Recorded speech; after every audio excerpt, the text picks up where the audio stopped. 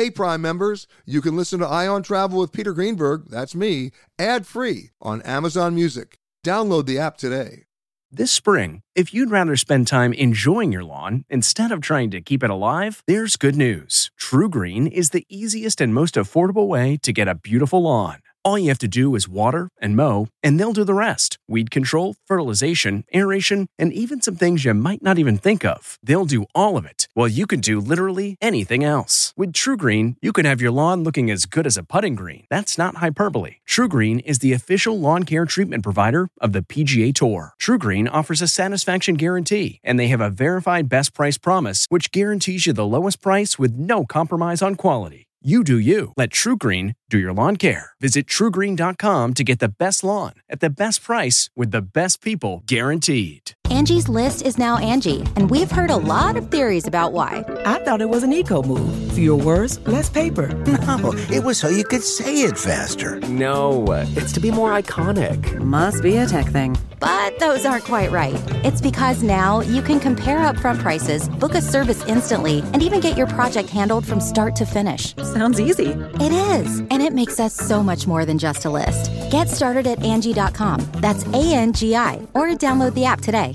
Hi, everybody. Peter Greenberg here with another edition of the Eye on Travel podcast. And of course, I wish you all a happy, or especially these days, a happier new year. And towards that end, we've got a lot of ground to cover as I talk with Roger Dow, the president and CEO of the U.S. Travel Association, on his wish list for 2021 and the hope for a combination of common sense and real data to power the return of travel. Then I'll speak about the coming desperation for travel and pent-up demand with Tariro Mzezewa from the New York Times. And last but not least, a look at a country divided as we reapproach travel with Zach Deitwald, founder of the Young China Group. First, Roger Dow.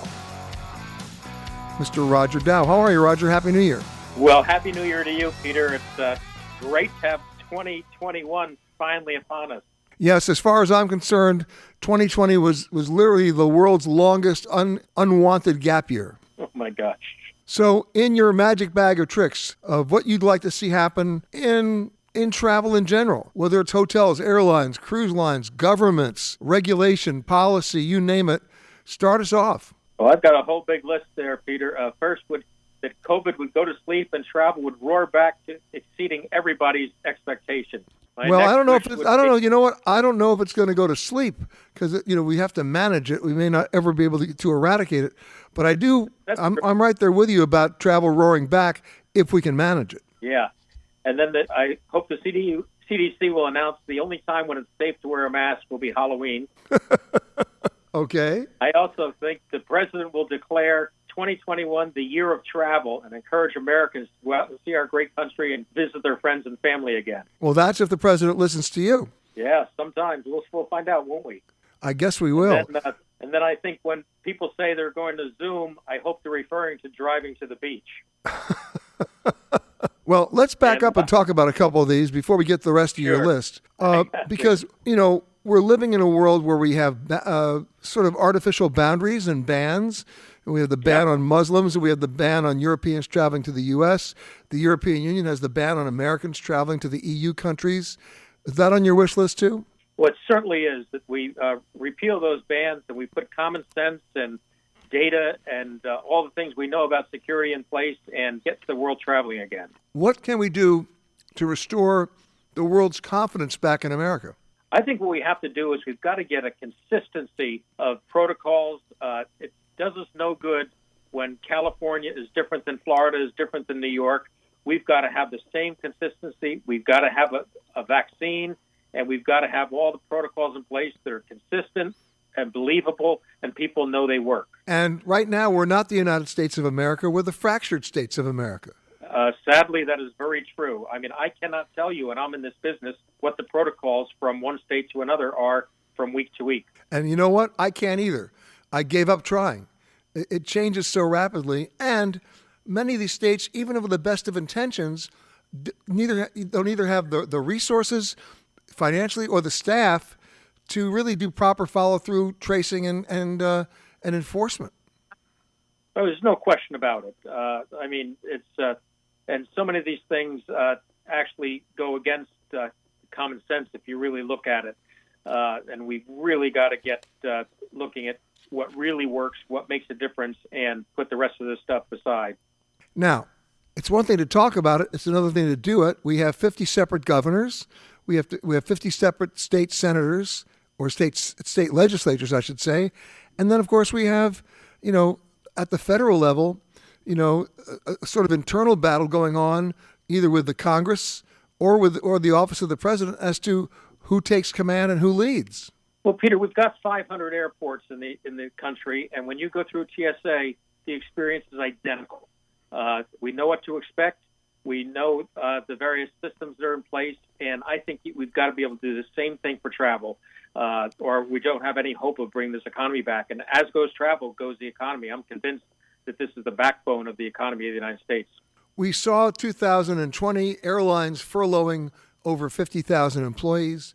We saw airlines dropping many of their routes to secondary and tertiary cities, which puts them in an untenable position in terms of how they're going to fly their own people somewhere. We've seen corporate travel essentially flatline and not come back. The only travel that's starting to come back and will probably lead the way is leisure travel. There's no question about it. We're seeing leisure drive, especially to resort and outdoor locations, is actually doing quite well. But you mentioned one thing. Until we change the corporate travel policies and companies allow their people to travel and aren't afraid of liability of getting sued for someone getting COVID, we'll never bring this industry back. Well, we're going to have to change the litigious nature of our society. Is that even possible? I think it's possible, but I think what we could do is implement short-term liability protection where a company knows that they're not being put at risk, because I don't know if someone got sick on the plane at 7-Eleven or at their house. So that's feasible. It happened after terrorism, and the same thing can happen for liability protection from a health perspective. And not long-term, but just to get us through this thing.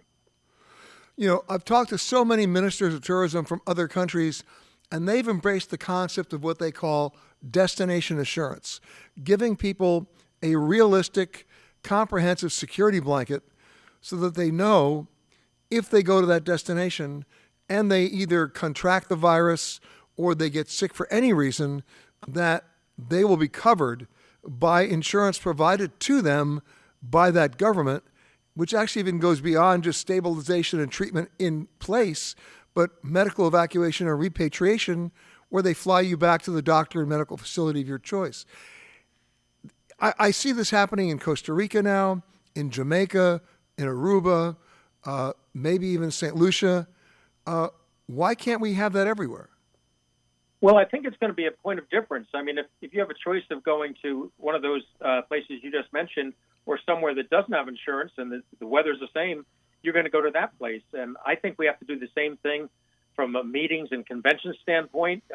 If someone can't go to a meeting or is held back because of legitimate sickness, they should be able to get all their money back. And I think you're going to see a whole new insurance industry born out of this, not only government, but I think the private sector is going to step in also. Well, now you've opened up the door that I was hoping you were going to open, Roger, so let's get in there. In terms of insurance and refunds. It's one of my pet peeves because we get so many emails from our listeners complaining about having, with the best of intentions, they purchased travel insurance when they made their reservation, only to discover after the fact it was worthless because the insurance policy did not cover pandemic.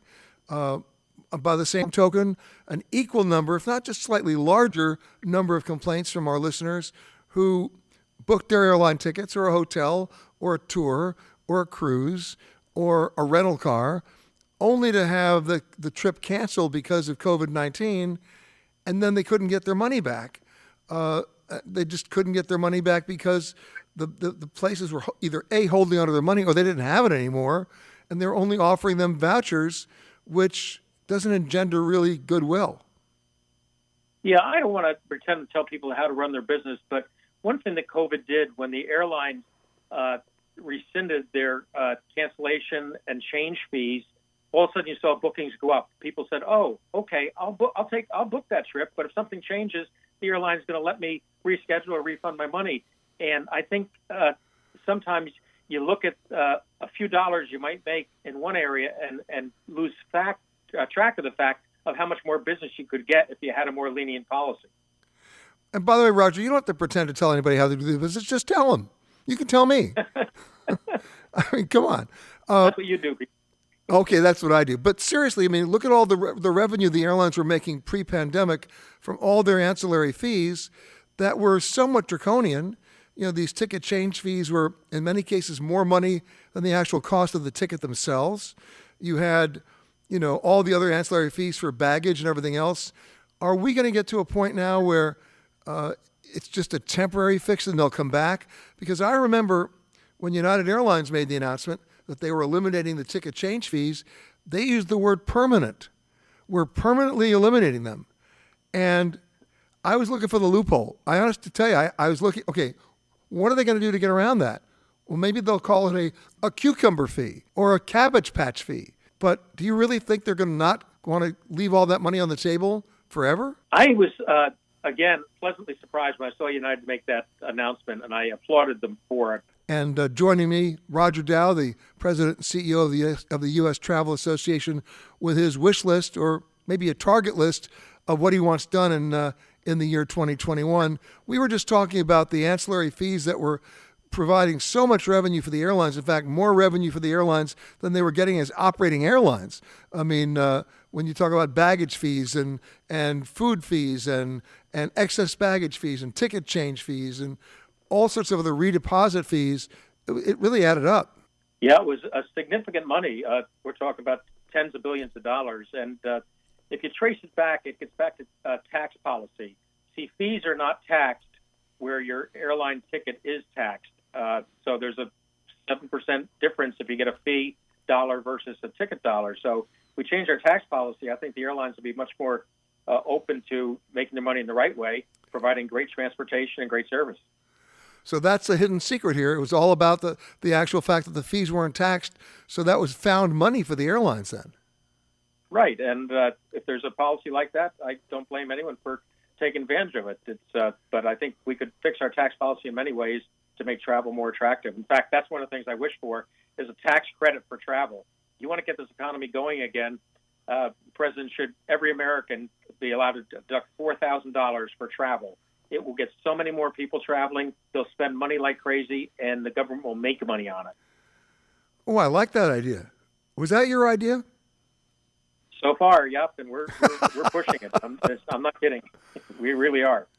Okay, so here's on my list, Roger.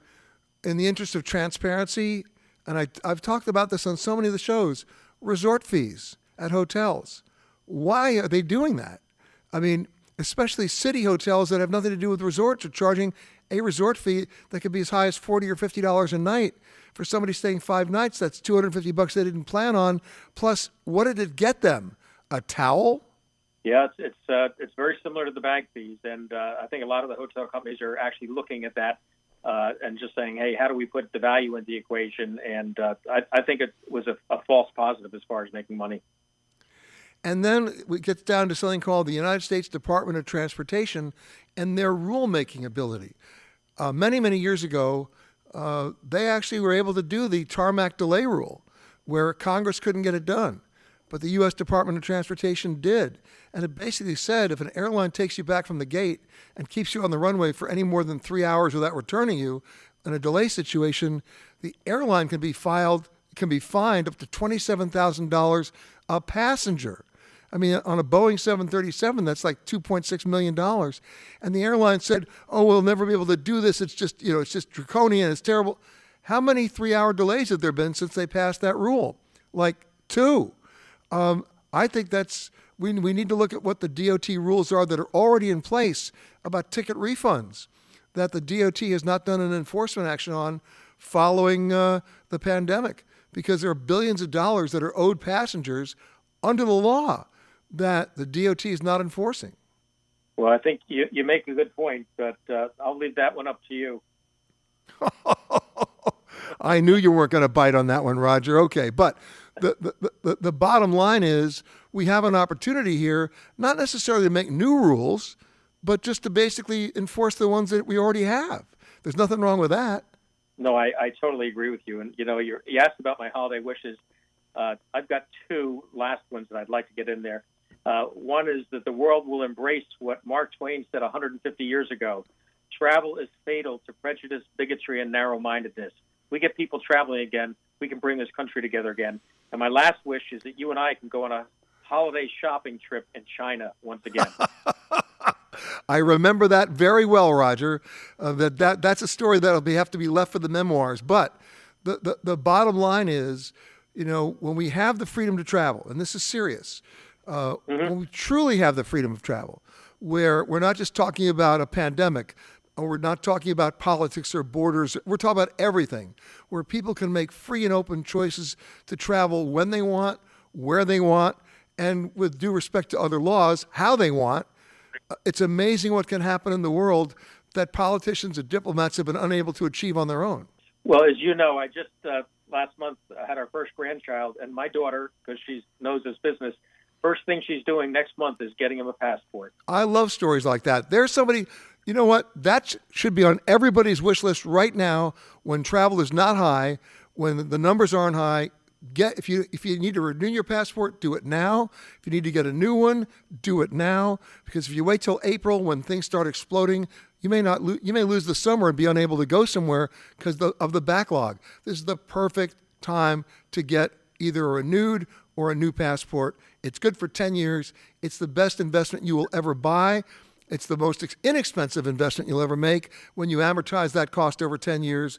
So well worth the cost, and it opens up all the options of the world to you, which, of course, is what travel is all about. Roger Dow, the CEO and president of the United States Travel Association. Have a happy New Year, Roger. I really appreciate everything that you do. And yes, you and I will go back on another shopping spree sometime in the near future, I promise you. I look forward to a happy New Year. My thanks to Roger. So where are you planning to go this year? Maybe exactly where you were planning to go last year, or maybe not. We may be on the verge of a rather frantic new bucket list approach to travel. Tariro and Mzezewa from the New York Times on some surprising as well as sobering new travel facts. I'm so happy that it's not 2020 for so many reasons, but that doesn't mean that our long national travel nightmare is over. Someone who's been covering this from day one and has a lot to say about it is a great writer for the New York Times, Tariro Mzezewa. How are you, Tariro? Hi, Peter. I'm well. How are you? I'm hanging in. I'm not sighing a big sigh of relief, but I sort of see a light at the end of the tunnel, and for once, it doesn't look like the train's coming at me. But there's still no guarantee. And I guess this has got to be the year of guarantees, of what they call destination assurance, of a revamping in travel insurance policies, of a rethinking of what the word refund means, of a rethinking of what constitutes an acceptable entrance into a country. The thing that worries me, and you wrote about it, you called it the receding horizon of travel's return, because every time you think it's safe to go somewhere, something else changes. I mean, all of a sudden Germany went on lockdown, and France is going on lockdown, and the United Kingdom went back on it. We have situations now in California and New York and many other places where the cases are spiking. And yet the pent-up demand for travel you can't even measure it. It's so big. So let's, first of all, if you and I can, let's review the last crazy year, which comes under D for dysfunctional. If you want to work in the travel industry in the year 2020, your job was probably at risk, if not eliminated. And we're talking globally, 170 million jobs at risk. It certainly was a wake-up call for everybody to realize how big the travel and tourism industry really is on the global scale. But then, we were on this roller coaster of cases going down and then spiking back up, and then we might have a vaccine, we might not. Now we do have at least 2 vaccines coming out, but then a question becomes, did we make enough? How will they be implemented? How will they be distributed? Is there a priority system there? Will there be a black market? And then, Tariro, there's the worst 4-letter word that starts with F when it comes to travel: fear. How many of your friends are going to be first in line to take the vaccine? I think a surprisingly high number of them will be, just because they are so anxious and so tired of being cooped up in their small apartments in New York City. They're sort of like, I want to be at the front of the line. I just want to get this over with, and I want to get on a plane and go on vacation. But of course, we know that a lot of people don't feel that way. People are really scared of getting the vaccine. People are really scared of what it even will look like to travel. You know, somebody sent me an email this week and was like, am I going to need some kind of like passport or documentation or like proof to show that I've been vaccinated to go somewhere? So I think there are a lot of questions there and just lots of concerns, which are all totally valid. And, you know, when you think about that, it's already started, right? Qantas, an airline that's not even flying and may not even fly till May in Australia, has already announced that when they do resume service, they won't let you board the plane unless you can prove you've been vaccinated. Oh, yeah. Yes, they did say that. And it makes you wonder if others are going to follow the same example. I think before we realized how soon the vaccine would be here, there was already so much talk of testing rigorously before you fly and then after you land. And I think some of those concerns and ideas people had about how that would work are now going to apply to vaccinations. Like, and then you start to wonder about your privacy. I think we'll see so much develop and people with lots of questions and naturally lots of confusion around how that is going to work. Like, how do you travel after you've been vaccinated? But also realistically, when will most of us, if, you know, depending on your health and all these different factors and how at risk you are, like when will most of the people who want to go on these huge adventures even get the vaccine? Exactly. And then, you know, we talked about the airlines maybe requiring proof of vaccination. I would think, and I may be completely off base here, but I would have to guess that the cruise industry itself will have to come up with a protocol that will completely be unilateral across the entire industry, that you cannot board a cruise ship unless you've been vaccinated. I think we will see that, but honestly, I actually haven't been covering the cruise industry. That's been mostly my colleague, Jaylon Yaginsu, who I think would be better equipped to No problem. How cruisers will be covering things. Sorry. Oh, I get you. But the bottom line is, I think you would agree that we're going to have to come to some universally accepted, accredited program, like the old days of the yellow health card, where it becomes as valuable as your passport, or even more valuable than your passport, because it identifies your medical history, your current state of medical affairs, and allows anybody with the proper reading system to know for sure and almost instantaneously if you can get on a plane, get on a ship, or enter a country.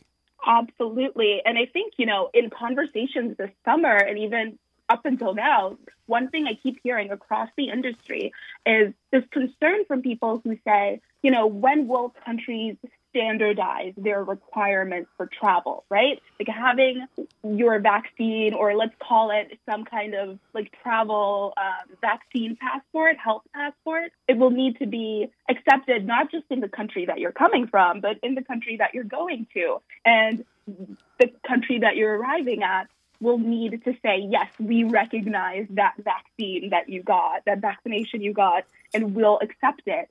So there'll be a lot of those kinds of exchanges. And like you said at the top of the show, there's so much uncertainty in the industry, and nobody really knows when something like that could be standardized, right?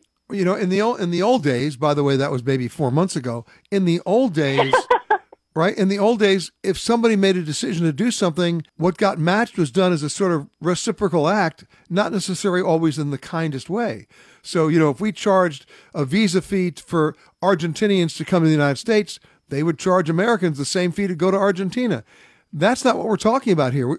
We're talking about something that's universally accepted, because if everybody's acting in their own best interests, it slows everything down, or it actually stops it. And we've been talking with Tariro Mzezewa, the writer from the New York Times, who gets to travel all over the world under normal circumstances, like I get to travel around the world under normal circumstances. Both Tariro and I are waiting for normal, as so many of us are. But in the meantime, we're also reporting on the business of travel and what it means to work in the industry, and also what it means to plan ahead.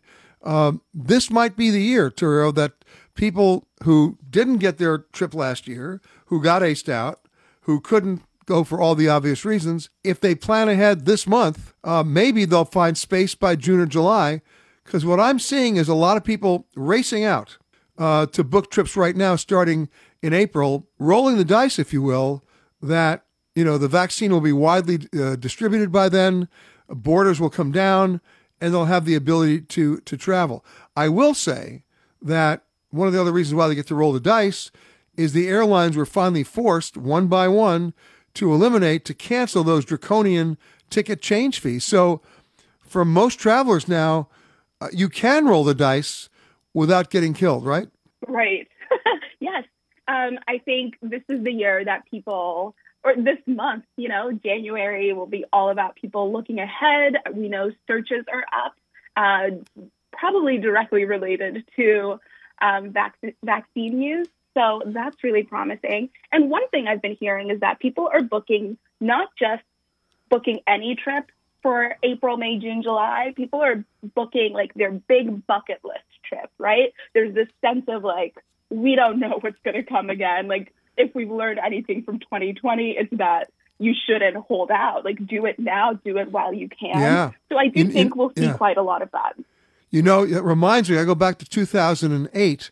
I was then at NBC. I was doing a special on an investigative piece on the original crash of the Concorde and what really happened.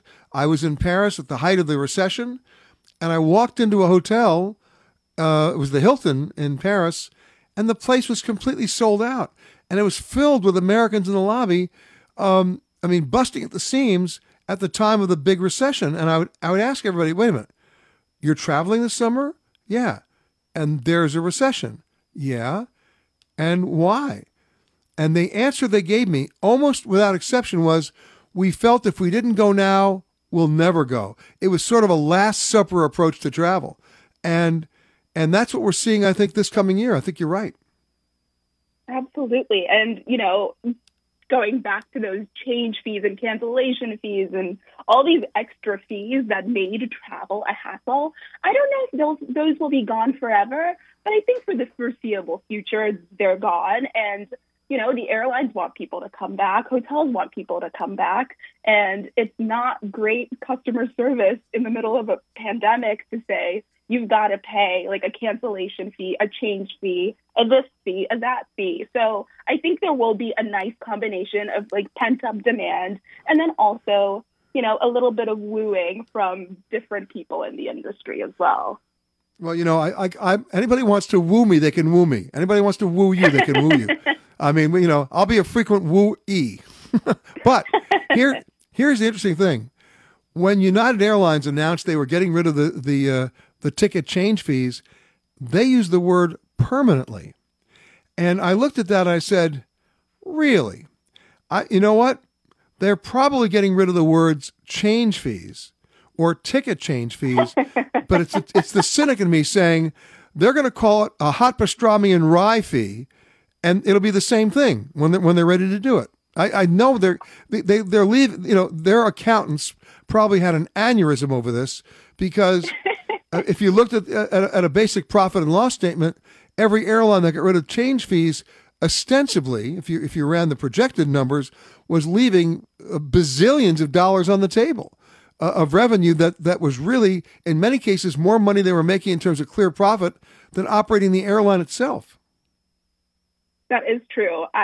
I'm also very skeptical that they are gone forever. Let's see how we feel when we have this conversation next January. Let's see where those fees are. Oh, by the way, next January, I'll be charging you a change in conversation fee, so be careful. All right, but now let's take a look at some of the sobering statistics. Every week we're seeing over 800,000 people applying for unemployment benefits for the very first time, and that doesn't necessarily mean they're going to get them. The United States Travel Association is estimating that 3.5 million of all travel jobs, you've reported on this, Tariro, have vanished. Right, they've vanished and may not come back. We're looking. They don't think they'll be back for a few years. Yeah. No, and 34% of hotels in the United States are either on the verge of or about to face foreclosure. The normal foreclosure percentage was less than 1%. This is scary stuff. It really is. In my reporting over the last couple of months, people are using words like desperate, survival. And I think that's really, I do think those are two words that capture the situation in the travel industry. And that's across the board, right? That's if you're a housekeeper, that's if you own a small hotel, that's if you work in the airline industry. They're really fighting for survival at this point, and people are desperate to get things going again. And at the same time, they understand why things are moving slow right now. So the industry's in just such a tough spot. Although hope floats the stock market and hope floats the travel industry, right after the original Pfizer announcement about, 2 or 3 weeks ago, bookings on airline tickets went up 25%. So there was a direct correlation there. There was. And then, I thought that was really interesting as well, because that was the start of November, right? And then we had maybe 2 weeks later, we had that moment where the CDC said, don't travel. And it was a week before Thanksgiving. So people start panicking and they're like, should I cancel? What do I do? And we know a lot of people didn't cancel, right? Like lots of people traveled over Thanksgiving. But those numbers are still shockingly low, compared to what they were a year ago. And I think that's why you sort of have to take this, there's this optimism and this hope, but this really harsh dose of reality of this just might not be enough quite yet. Yeah, you know what? We're going to take this in stages. I know more Americans than it used to be in terms of a percentage are saying they would take the vaccine, but it's still not 100%. And I guess the one message that hasn't gotten across effectively enough, I don't know if you agree with me or not, is that we're not talking about getting rid of the virus. We're talking about managing it. And it's no different than the flu. We haven't gotten rid of the flu. We've figured out ways to manage it. So my question is this: and I know this is not your area, but I can see it coming. When cruises resume with 3,000 passengers, which would be on some ships only 50% capacity, and one person tests positive for COVID, does that mean the ship is beached forever and the cruise is over? Or have we figured out a system in which we can easily identify, because of rapid response testing, someone who does test positive, that we've built up the infrastructure to be able to sequester them in a secure area where they can be treated without affecting anybody else and the cruise can continue? What are we doing? Because otherwise it becomes a negative, self-fulfilling prophecy that's going to repeat time and time again. I think the travel industry has done, and the cruise industry in particular, has done such a good job this year. All that time they spent not being able to sail, unfortunately, they've spent a lot of that time figuring out how to change things when people can sail again. And I don't think that if one passenger or a handful of passengers on a cruise ship gets sick in a cruise stay sometime over the summer, if somebody tests positive, I would hope that we are at a place where those few passengers or that one passenger can be quarantined and the situation can be dealt with without the ship going to sail all over the Caribbean, for example, like we saw last March. I think we are in a very different place. I think we've got a better handle on testing. I think the industry's got a better handle on checking temperatures and a better understanding of how the virus spreads. Zach Deitwald has been on the cutting edge of travel trends, especially in Asia. He updates me on the lessons learned from the Chinese experience with Corona and how different travel behaviors in different societies and cultures are either powering the return to travel or maybe preventing it entirely. One of our regulars, when we can find him somewhere in the world, the founder of Young China Group, and of course you can find him at youngchinagroup.com, Zach Deitwald. How are you, sir? Doing great. Happy to be in 2021 and have 2020 behind us. No kidding. Well, Young China Group means, China. Every time we've talked on the phone before and on the show, we talk about the trends, how China is leading the way in certain areas, what it indicates, what it represents, what the impact is. And I find it somewhat ironic today that, the virus came from China. China closed down first. It also opened up first. And if you take a look in the travel industry right now, every hotel is doing great there. The airlines are doing great there. The airports are doing great there. And their economy is doing great there. And the rest of the world is basically playing catch up in every possible way. What lessons have we learned about how the Chinese dealt with this? So we saw the worst of the Chinese system of government, followed by really the best of the Chinese system of government. And I'd broaden the conversation because, especially with the blame game, it's hard to just have good feelings towards China for a lot of people. But you look at South Korea, you look at Taiwan. There have been a number of countries that have been more successful. And look, for Western countries, we hope that's going to be partly from rapid testing. But ultimately, what China's done a really good job of is created a sort of hermetically sealed ecosystem where the people who are traveling there feel safe, feel the people around them are without COVID, and they feel like they can trust where they're going and the people who are going to be traveling with them. Now, that means that most people aren't leaving the country. And it means that the reason that, Sanya is filled to the brim, it means that the reason that domestic flights are actually higher than we've seen them a year ago, it's because all of that global travel, which was really the trend of 2019, the Chinese traveler going outwards, has been redirected inwards. And interestingly enough, I think it's also representative of how a government says to their population, do this, and they do it. We're going to shut down, and they shut down. The United States hasn't done a pretty good job of that at all.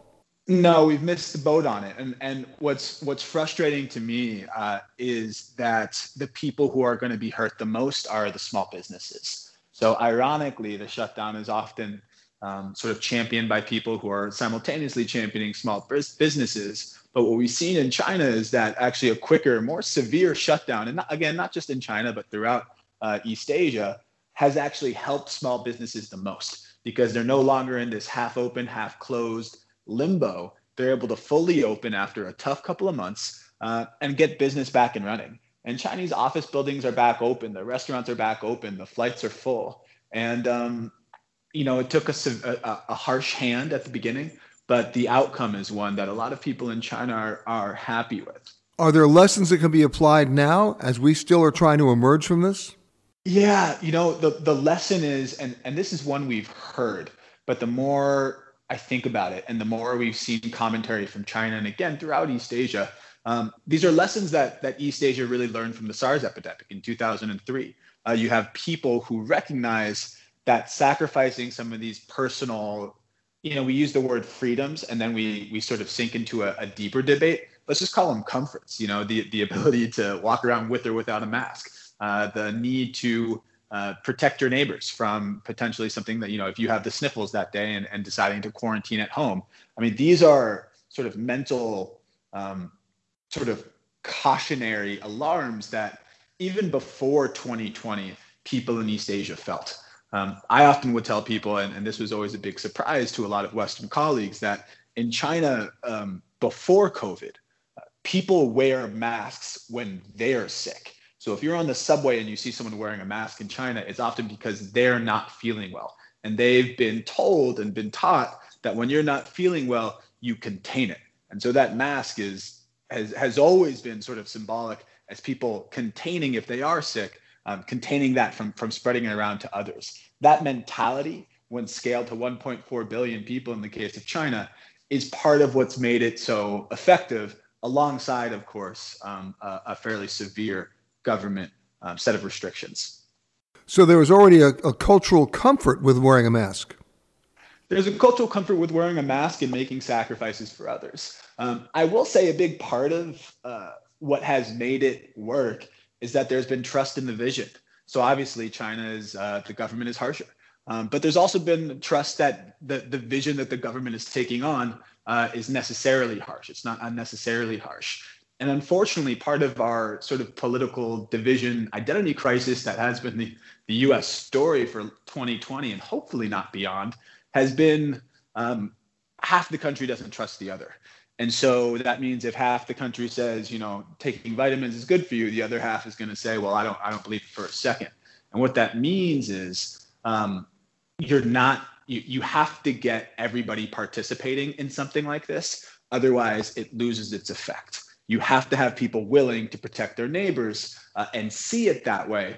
Otherwise, it really is a case of the weakest link in a chain means the whole thing can break. So now where do we go from here? I mean, we've seen how China has turned things around economically, epidemiologically. what lessons can be learned from everybody else? Because if you look at the region there, you saw what the Japanese did. You saw what the Hong Kong folks did. You saw what the Koreans did. I also saw what the Thais did. That's a mess over there. And their entire economy is in shambles because of this. So I'd say one of the most inspiring lessons for me, and I want to focus on that a little bit because it does feel like we can get so mired in the less than inspiring elements of it. Most inspiring part for me is during the depths of the lockdown in China. So we're talking early days, 2020. The dream, the desire that continuously sort of stirred up from the mists of people's discomfort during lockdown was travel. First and foremost, travel. And even when people couldn't go abroad to the extent that they wanted to, you saw national travel providers and you also saw individuals find ways to make their home the dream destination that they've always really wanted. And so this impulse to travel has actually been first and foremost in people's minds throughout the country. And I think you're going to see that globally. When you take something away, that's when you really can appreciate it or not. I think there's a lot of elements of sort of materialism or styles of work. Maybe we don't need to be at the office 12 hours a day, 5 days a week. Zach, I'm seeing some radical departures in traveler behavior. You talked about how people pivoted in China and decided to make their dream destination, at least for the duration of the lockdown, their actual homes. We saw in America, through it's the law of unintended consequences, people ended up rediscovering America. They ended up rediscovering their neighborhoods, their backyards, their own cities, their towns, their regions. They started traveling as families again. And we're seeing other pivots. We're seeing travelers realizing, as you said in the last segment, they don't have to go to an office anymore. They don't have to commute anymore. They're working remotely. Their kids are learning remotely. We've gone from working from an office to working from home to working from anywhere. So what does that do to cities? What does that do to our approach to work in itself? And so I agree with you. I basically see what we've realized COVID to be and an increasingly mobile workforce to be basically pressure valves on these urban centers, or if you will, sort of like an urban acupuncture. It's how I think of it. You look at cities like San Francisco. I'm from the Bay Area originally. And when I grew up, I lived about 30 minutes from San Francisco, and now I live about 2 hours from San Francisco. You've seen the concentration of talent, of jobs, of companies condensing over the last 5 or 10 years. One of the upsides is that people are realizing that there are styles of work that allow them to be far more free, far less tethered to a physical space. I'm here in Oaxaca right now, and we're able to, I'm running a business that's based in China. It's not a perfect situation, of course, but it's possible, and we're making it happen. And we're starting to see companies, frankly, around the world realize that not only do they not have to be tethered to a place, but they could also access talent from anywhere. And suddenly that talent is far more free to interact with people from around the world. One of the more interesting sort of themes we've seen come out of China, specifically in terms of travel, it's a little bit different than what we were seeing, which is that younger travelers in particular, we are a young China group. They were beginning to go even deeper off the beaten path. Airbnb is essentially a Chinese-oriented company at this point. But what we've seen over the last few months is that people are starting to associate more stars with more safety and health and wellness, both in terms of the medical safety, but also I want to treat my body right.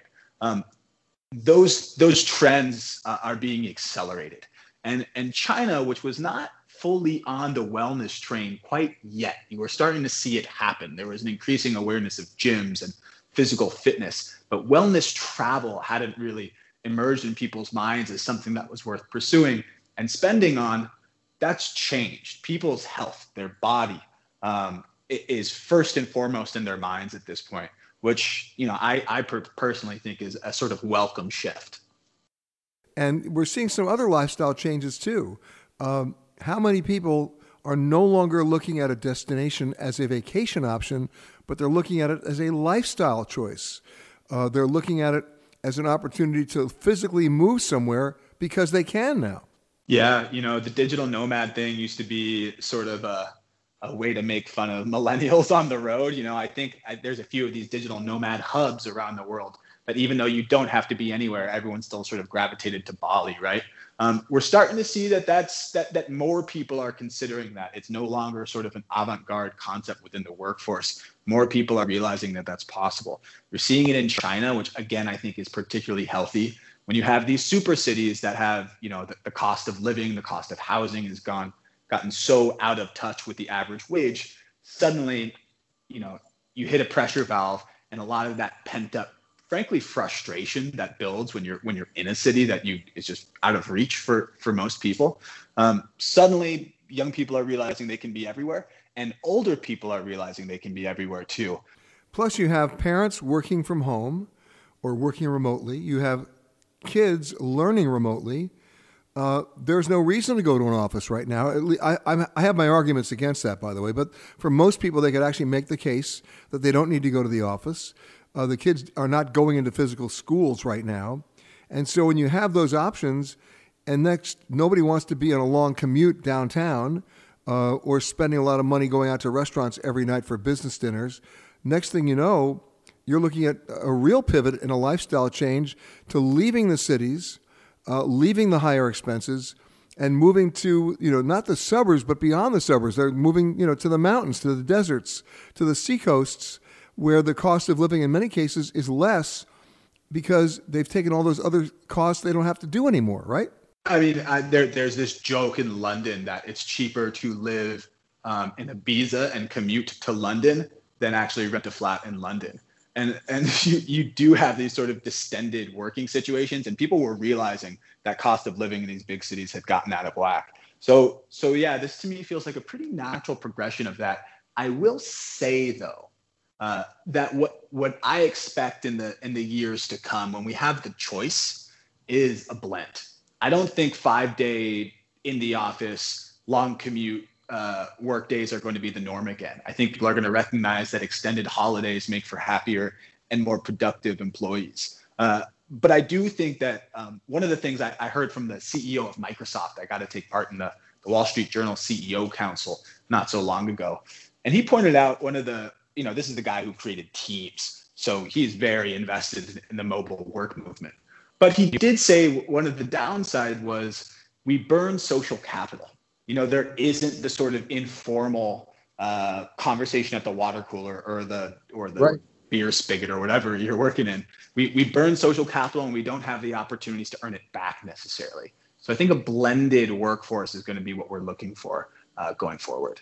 And in terms of travel and vacation, I think we're going to redefine vacation policies at Fortune 500 companies at least, where they're going to get rid of a vacation policy. In fact, they're going to say nobody gets a 2-week vacation anymore, nobody gets a 3-week vacation anymore, or a 1-week vacation anymore. It'll be as much vacation as you want as long as you finish your work, because nobody's punching a clock to begin with. Well, whereas Americans were frankly kind of behind in our vacation policies, my hope is we're going to leapfrog and get way ahead, because exactly what you're saying, we're already seeing this in Silicon Valley. Most of my friends who work in the Bay Area, their bosses this year have already decided to do away with vacation policies, because not only do they not work, they actually make for a less productive workforce. This year has really been the acid test for that. No one was willing to make the plunge before. Now people are willing to leave, without a doubt. Yeah, and what that means is, as long as you get the work done, we're not going to, we're not punching a clock. We're not counting days. We're not talking about, comp days or sick days. We're basically saying, you know what? You get the work done. You want to take 2 weeks off? Go ahead. You want to take 3 weeks off? Go ahead. Just, make sure you get the work done. And because what I'm finding, and Zach, maybe this is also happening with you, I'm sitting at home at 10 o'clock at night on my computer going, oh my God, it's 10 o'clock. I got to go home. And then I realize, wait a minute, I am home. And I'm sure I share that emotion with a lot of people listening to the show right now. We just end up working more. It is true. There's actually a good amount of research, and this came out early from China, but you've seen it all over the world, that people actually work longer when they're working from home.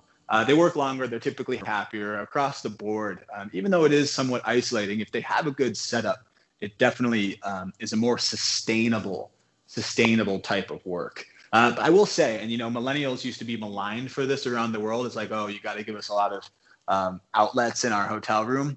if you do not have good Wi-Fi, it's not just millennials anymore, Peter. It's any single generation when they're traveling the world. There is going to be that blended work travel situation. So if your Wi-Fi is not up to snuff, don't just expect to turn away millennials. You're looking to turn away just about any generation now who's living this new work travel balance. You talk about the people who feel they've been left behind. We're now in a new year. What happens to them? Well, my hope is, and I think a lot of the political turmoil we've frankly seen in the United States is sort of revolving around this issue. There's parts of the country who do not feel that the country is being made for them anymore. And you see this in the United States, but you also see this globally. This isn't a U.S. only conversation. And so, I mean, you talked about internet inclusion. And if you talk about wanting to be involved in the workforce of not just the future of today, high-speed broadband is sort of a basic necessity for the workforce of 2021. So my hope is that the country begins to focus on really concrete. I'm not talking anything ideological, really concrete methods and measures to be more inclusive of a larger swath of the population, to get people up to speed, to be able to meet the demands of the modern workforce. Internet's got to be the basics now. It has to be. And I'm so addicted to it now. I'm looking for all sorts of technology to help me in some of those areas where I know I'm going, where the internet system is either compromised or doesn't exist. I mean, we've become so addicted to it, so dependent on it, as in many cases our only communication tool. Well, the other side of, you're so enabled by it too, right? You're able to run your incredible business around the world, your incredible program around the world through the internet. So we focus on the downsides of the internet, and it is, it's hard not to. The Social Dilemma did a really great job of highlighting how, frankly, the internet and social media, how badly it makes us feel, how it can be divisive in terms of it creating different information echo chambers. But we don't give enough lip service to really how much good it's done in our life, how much information is disseminated around the world, how it's enabled education during this global pandemic. I mean, we would not be able to be where we're at after COVID were it not for the internet enabling education, enabling our jobs. Can you imagine this pandemic without it? Exactly. But now I'll put the devil's advocate hat on and talk about the big bad C word, conversation. What happened to that? What happened to that? The ability in a world of social distancing and everybody being siloed, the ability to actually have conversations. What about eye contact? So I have a friend who does generational research, focusing actually on Gen Z and even younger than that. And there was already concern, Gen Z is the first digital native generation. There was already concerns about Gen Z and their ability just to hold eye contact. And I wonder, that was from using the internet a lot. That was from being attached to their phones. I wonder if that's going to spread throughout all the generations who are more used to Zooming with people than talking with people over a beer or a coffee. Right. And the idea of being able to be in an office situation where you have a relatively large social gathering opportunity to be able just to walk down the hall and stick your head in somebody's office and say, hey, what do you think about this? Or can we talk about this project without scheduling a Zoom call? Yeah, it's true. Peter, I watch movies now that were, of course, made before 2020. And now when I see people in an office setting, when they're like kind of too close to one another and they're not wearing masks, or when strangers hug, it gives me anxiety. I realize that there's been a certain amount of this COVID mentality around social distancing, around the new sort of styles of decorum that have been internalized in me to a greater extent than I even realized. So when I look at pre-COVID life, it kind of gives me the willies. I'm going to have some sort of deconditioning in a post-COVID world just to interact normally. Right. You watch those movies, you go, oh my God, he touched her? Oh my God, she kissed him? They hugged? Are you crazy? It's hard to get it out of your head. Well, here's what I'm having difficulty getting my arms around. I predicted by probably mid-February, so about a month and a half from now, there'll be about 40 major high-rise office buildings in downtown New York, probably 20 of them in Chicago, maybe 15 in downtown Los Angeles, and other major cities that will be completely vacant and will never reopen. Gosh, it's I can already imagine it. So I was in Brooklyn for the worst of the first sort of shutdown. and we'd be in the busiest parts of Midtown East, where it used to be, the craziest lunch rush in all of the city. And it would be an absolute ghost town to the effect of people actually stopping their cars in the middle of Fifth Avenue, getting out and taking selfies and then sprawled across the middle of the road. Now, in New York of yesteryear, you would have gotten run over in about 0.5 seconds. But in the New York we saw then, and one that you're sort of increasingly seeing now, or continuing to see now, it hasn't bounced back. I worry about offices. I wouldn't want to be someone in charge of office space. No, I wouldn't want to be that person either. And by the way, I have to admit to you, Zach, that I was one of those guys who walked out to the middle of Fifth Avenue and I didn't lie down on Fifth Avenue, but we did a wide angle shot of me standing there by myself with no traffic in front of me, no traffic behind me. It was sort of like they had evacuated New York City but hadn't bothered to tell me. Zach Deitwald, the founder of YoungChinaGroup.com, always a pleasure to talk to you. I want to check back in with you, Zach, in about 6 months to see if we're doing any better than we are now. Something tells me we will be, because we don't want to do any worse.